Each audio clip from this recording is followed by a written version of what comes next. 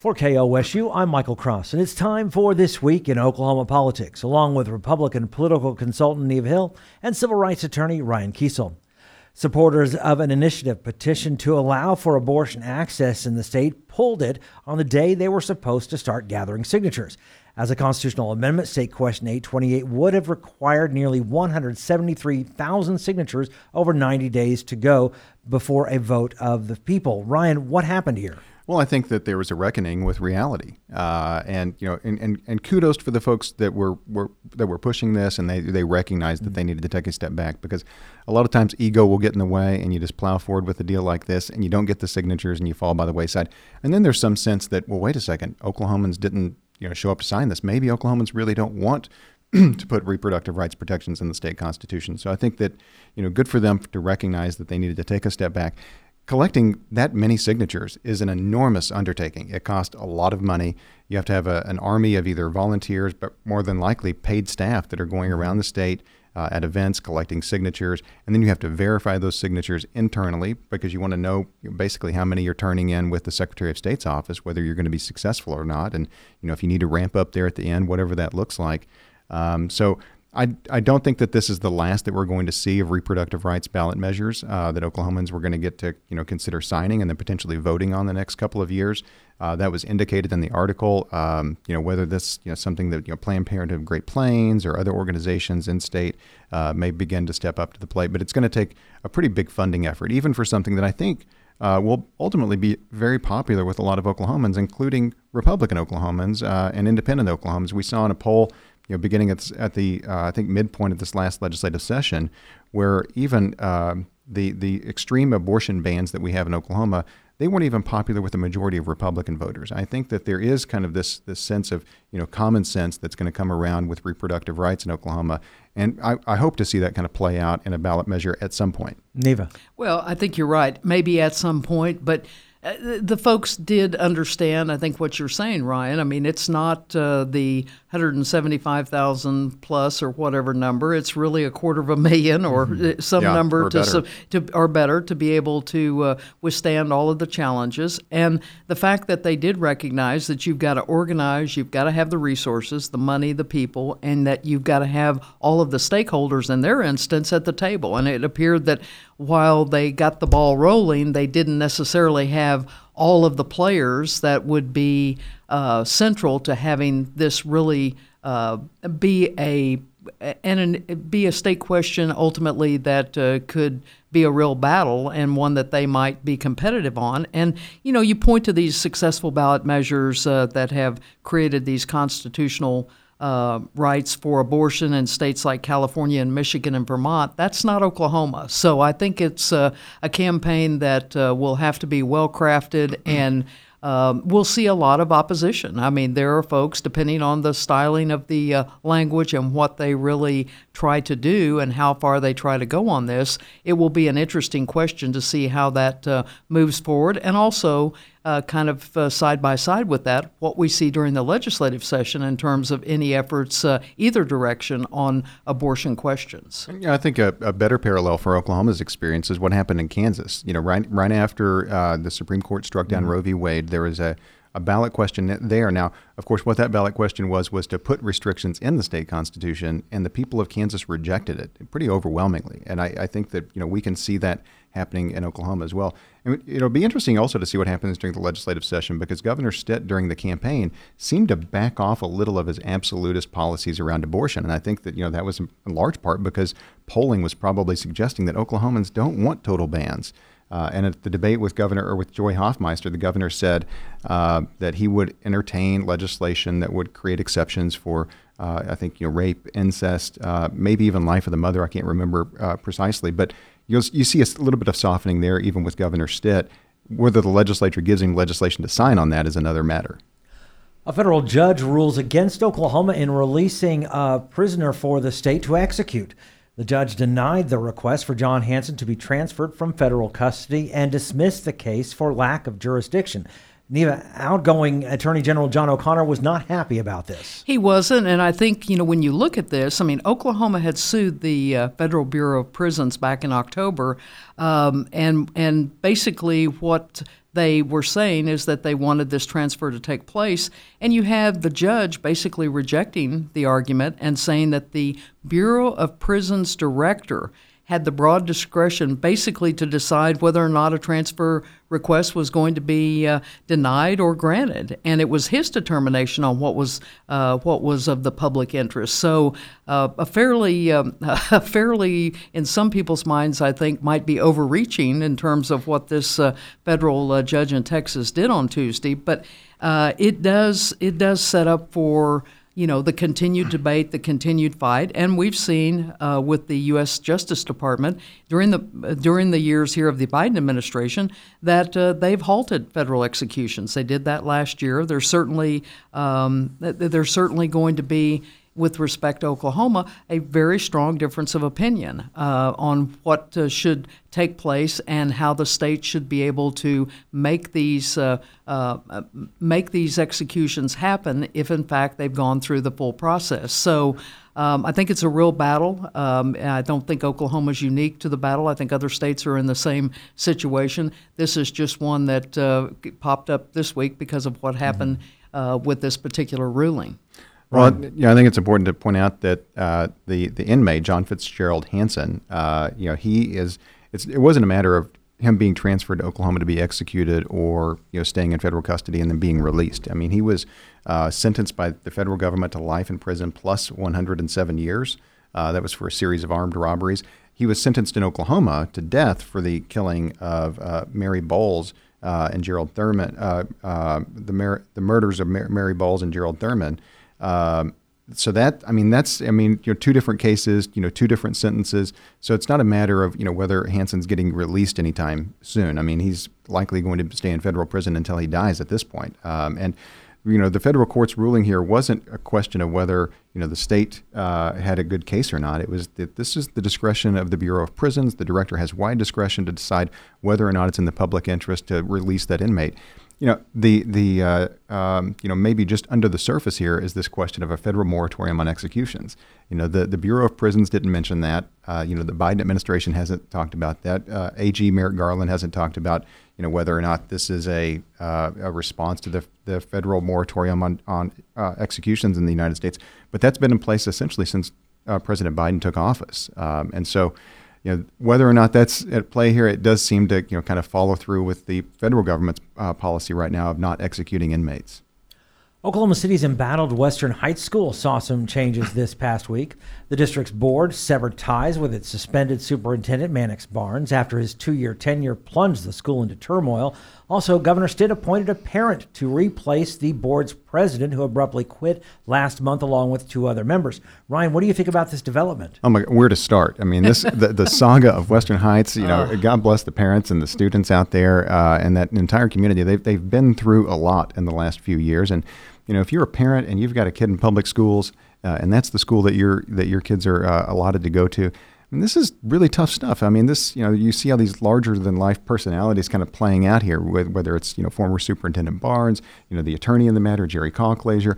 But what it ultimately comes down to is you had this school that was, shut down by the State Department of Education. The state took it over. They suspended Mannix Barnes, the former superintendent. And then you began to come to light all of these different shenanigans behind the scenes where, Mannix Barnes had negotiated, or I don't know if he negotiated or not, but just got a sweetheart deal, a contract extension, even whenever he wasn't due for a contract extension, hundreds of thousands of dollars of payout if he's fired. And he's still receiving, is it correct, $150,000? Yeah, that's right. To basically walk away from the situation, walk away money. Plus that's pretty incredible. $75,000 bonus. Yeah, a $75,000 bonus for getting suspended. Some of the parents, they're excited about this, of course. I think that the incoming superintendent, the report even said that she was in tears at the end as she was talking to reporters. And I think that is a really exciting moment for the school. There were some complaints, and I think legitimately so. And I wonder if the governor even realized that this is what they were doing. But when they selected a replacement, because they needed 3 people on that board to have a quorum, it's a 5-person board, but they needed 3 people on there, and they were down to 2, so the governor had to appoint. The governor appointed somebody for the longest vacant term, meaning that for now 2 years, I think this individual will serve in that role, which, they may be fantastic, but I'm sure that the community there would have rather had voted on who is going to represent them in these coming elections in the coming months, rather than have somebody that's going to be appointed that will serve for a couple of years. So, that may have just been an oversight from the governor's office and trying to get somebody in, get a warm body in a chair so that they had quorum. But who knows? I think that regardless of that, this is a great turning point for the school, and hopefully they can begin to put this whole episode behind them. Neva, it has been a mess. I mean, it's been. I think at one point you've had words used like it's been a cancer, it's been a scourge, it's been everything. And when you think about it, I mean, this in this instance, you had a superintendent who's been suspended for over a year, and now he agrees to resign December 31st, but not only does he agree to resign, he receives this $150,000 payment and a $75,000 bonus on top of that. He'd been receiving a $220,000 a year salary as the Western Heights superintendent. Mm-hmm. This battle's gone on for 2 years with all of the folks, the patrons, the employees, everyone. I mean, wanting this change, and yet then you had Western Heights suing, going through this litigation, $300,000 to the long $350,000. and $300 of that going to the longtime attorney who is also now resigned, yep. Who had been, I think, with the school district for 20 or 30 years. Mm-hmm. I mean, long time. But you look at this mess and look at what's really happened. Forget the conversation about the money and the guy leaving. He is giving up his superintendent certificate, so he won't be a superintendent again in the state of Oklahoma. I mean, but you had a school district that produced some of the worst academic results in the state, and it was the last district in the state to return to full-time school after COVID. And so it's been a mess. They've lost hundreds of students. I think I read at one point that there were 37 or 40% of the employees had left. I mean, it's a school district that's been decimated, and now the good news is there is an effort, and there are folks now coming into place that have clearly a vision and a mission to try to change that and try to correct all of the 2 years plus of the problems that have been ongoing. But it will take a long time in the aftermath of this, and I think you have to applaud people that come on the school board in this kind of circumstance, the people that have stayed on. I think the new president is the longest standing school board member that has been on the board continuing, so there will be some continuity from that standpoint. But this really points to something that we talk about oftentimes with school boards in general. I mean, the fact that how critical it is that you have folks in place that are not just rubber stamps, that are not just showing up to have a meeting because it's required, but are really paying attention and making a superintendent accountable and knowing what's going on in those respective school districts. So I think it's a lesson not only that the Western Heights folks have taken to heart, but something that everyone in all of the schools need to take a look at as well. And important to point out, the State Department of Education, they didn't step into this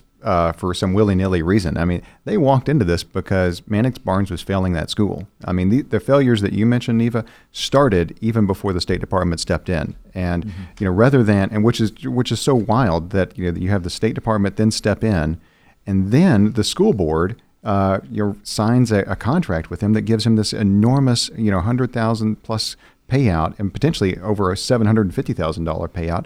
And then we're continuing to vote to pay the bills of this law firm, total $350,000, $300,000 to this one firm to fight the State Department of Education, when they could have just said, you know what, our superintendent wasn't doing their job, let's try to right this ship. But instead they just dug their heels in. I love local control of public schools, but at some point, whenever you have a catastrophic failure like you had in Western Heights, there's really no other recourse but for the state to step in. And you had the Auditor and Inspector's Office all the way back to 2020, 2021. I mean, had already been investigating and found serious deficiencies. And so you would have to suspect that these kind of investigations on the financial side of the district may continue, I mean, in the aftermath of this, because there are a lot of questions still swirling around out there about the money, about the budget, and how that's all going to look going forward.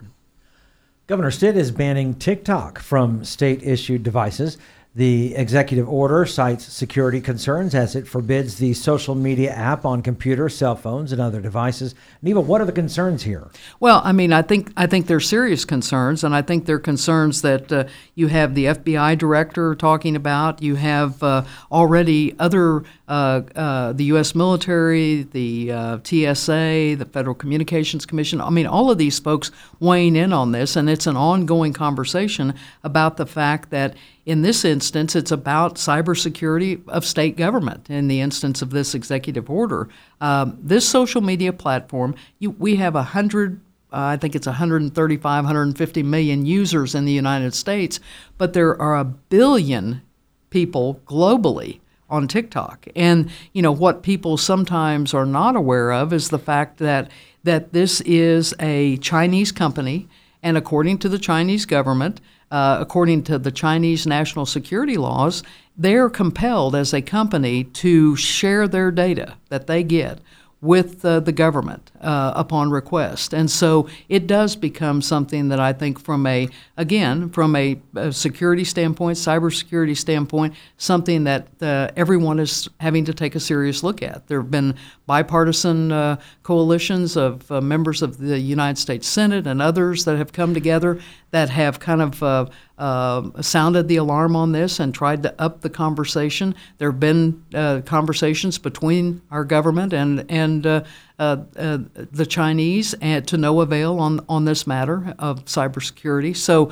I think putting these things in place. I mean, we're seeing it, as I say, this blacklist kind of approach with an executive order is something that is not unique to Oklahoma. It's going on across the country, and I think we'll see more and more of this as they continue to see the problems that are being unraveled, and we come to some conclusion on how we're going to deal with this long term. Right. Well, Wednesday night this week, the United States Senate, with unanimous consent, did basically the same thing that we see happening in Oklahoma with the federal government. And whether that gets a vote in the House and what ultimately happens when it hits Joe Biden's desk, I don't know. But I mean, you're beginning to see this. You see this, and I think 13 other states right now have either executive orders or legislation addressing the issue of TikTok and national security concerns. I don't think that it's trivial to be worried about this at all. And frankly, we should be asking, what's the back-end infrastructure of a lot of the technology that we use? How could it potentially be used against us? And we've only begun to see the tip of the iceberg of that as a society, as how we can begin to see ourselves, manipulated, even without knowing it. And even sometimes when we do know it, we become so addicted to these things that it doesn't matter. That you're willing to sacrifice some security, an enormous amount of privacy, all for the sake of convenience and the ability to continue to use this thing that you've come to rely on. I mean, with my phone, I don't use TikTok, but with Twitter, I'm going to pull up Twitter because I just want to, you're just on it. Everybody's wringing their hands over Elon Musk. I don't like Elon Musk, but people are still on the platform, and it's because we're kind of addicted to it, and that's an interesting thing as a society that we're going to have to wrestle with. It's not just TikTok. We've seen the United States government deal with other Chinese technology, in particular cell phone communications, and what does that mean in terms of the ability to capture cell phone information, location information of Americans, any number of things. Data is powerful, and it's not just powerful; it's worth a lot. There are entire companies, global companies that are built around collecting data and then selling data, and so we've got to be very careful about that. It is, of course, we can't do anything like this without trying to have some partisan rhetoric to it. Neva, I'm kind of surprised you did. I don't know that I heard you say communist at all. Every one of these press releases that I've seen is communist Chinese. We're supposed to say that, but I think in seriousness that this is something that one of the things that I wanted to point out was it will be. I don't know how this is going to be applied, but in the governor's executive order and Governor Stitt's executive order, he says that all state-owned networks. Well, if you look at state-owned networks that have to be blacklisted from, I think that probably includes OneNet. Which serves 25 or so regional colleges and universities around the state of Oklahoma. Does that mean that a student at OU that's connected to OU Wi-Fi that tries to get on TikTok, are they going to be blacklisted from using TikTok on that state server? Or are they going to have to flip over to their cell communication to figure out how to make that salad tonight? I think that's going to have to be made very clear, and because it is about downloading and using the TikTok application or visiting the TikTok website off of a government-issued device. And I think that's going to have to be certainly clarified. And I think the other thing that in this executive order that it talks about is that no person or entity that contracts with the state shall be involved in downloading or using the application or going on the website from a device, again, that is a government network, I think was the description, or something that is a state-owned or state-leased equipment. That opens a broad, expansive list of potential pieces of equipment that will come into play on this. So I think we'll see a lot more attention on this as we get into the early next year, and a lot more conversation, because people will want to be very clear on what this executive order fully extends to and what the rules are going to be on the ban. And if this executive order is so important, why not go through the legislative process so we can have debates about it instead of just an executive order that it can be seem bipartisan in ways. And I think, I think the legislature will have the prerogative, just like the executive branch with the governor had the prerogative to issue the executive order. I think this will be part of a larger conversation, and we're always going to have that give and take between the branches of government on who should do what when.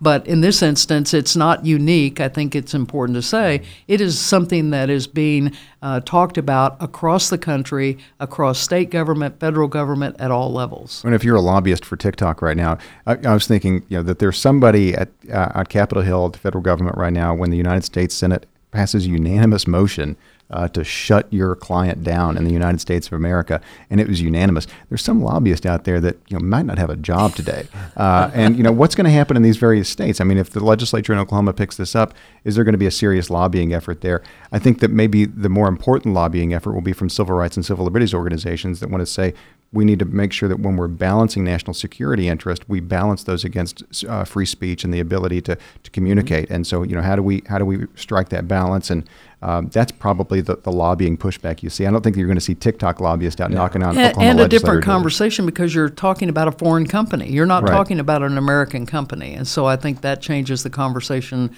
tremendously just on that one point. Governor Stitt says a Mexican consulate will open in Oklahoma City next year. It will provide consular services and assistance to the growing Mexican community in the state and promote economic, commercial, educational, cultural, tourism, and community affairs between Mexican entities and Oklahoma stakeholders. Ryan, why is this important to Oklahoma? Well, we have a rapidly growing and already an existing large Mexican American population and Mexican immigrant population in the state of Oklahoma, and they live in towns small and large across Oklahoma, play vital roles in the community and economics in the state of Oklahoma, and so the ability to have to be able to go and have access to the consulate without having to drive hundreds of miles, which is very difficult, if not impossible, for a lot of folks to be able to figure that out. But these are important centers of, and I think that it's a recognition that both Oklahoma and in particular Oklahoma City are becoming global cities and a global state. And we are not a homogenous population. We are a very diverse state. Whether our laws and our policies always reflect that or not is a different question. But we're a very diverse state, an increasingly diverse state, and the ability for all Oklahomans and everybody who lives here to be able to exist here without having to rely on going to Texas or having to drive all the way to Kansas City or whatever that may be. That's a big deal. Neva. Absolutely. I mean, right now, folks here in Oklahoma, to get paperwork done or to deal with the Mexican consulate would have to go to either Arkansas or Kansas, would be the two closest states. And the opportunity next spring to have this right in Oklahoma City, I think is a is a big deal. I mean, and certainly important, not only in Oklahoma City. I mean, talk about the growing population. Oklahoma City alone, I think the number that the mayor has said is 100,000 Mexican Americans in our state, but specifically 100,000 in the metropolitan Oklahoma City area. So there is a need for services, and as you say, Michael, I mean, it does promote the opportunity to have a much stronger partnership that has economic benefits, certainly has cultural and tourism benefits to the state, as well as just the ability to have a closer relationship and community affairs with not only the Oklahoma stakeholders, but these entities from Mexico itself. So I think that it's something. The governor went to Mexico last year, made the pitch, wanted the state to be proactive in bringing a consulate to the state. And now I think with this announcement this week, we're seeing that quickly the stage being set for that to be a reality. I believe they said sometime by the end of next spring. Ryan and Neva's comments do not necessarily reflect the views of KOSU, its staff, or management. And programs like this are made possible through support from KOSU members who are listeners like you.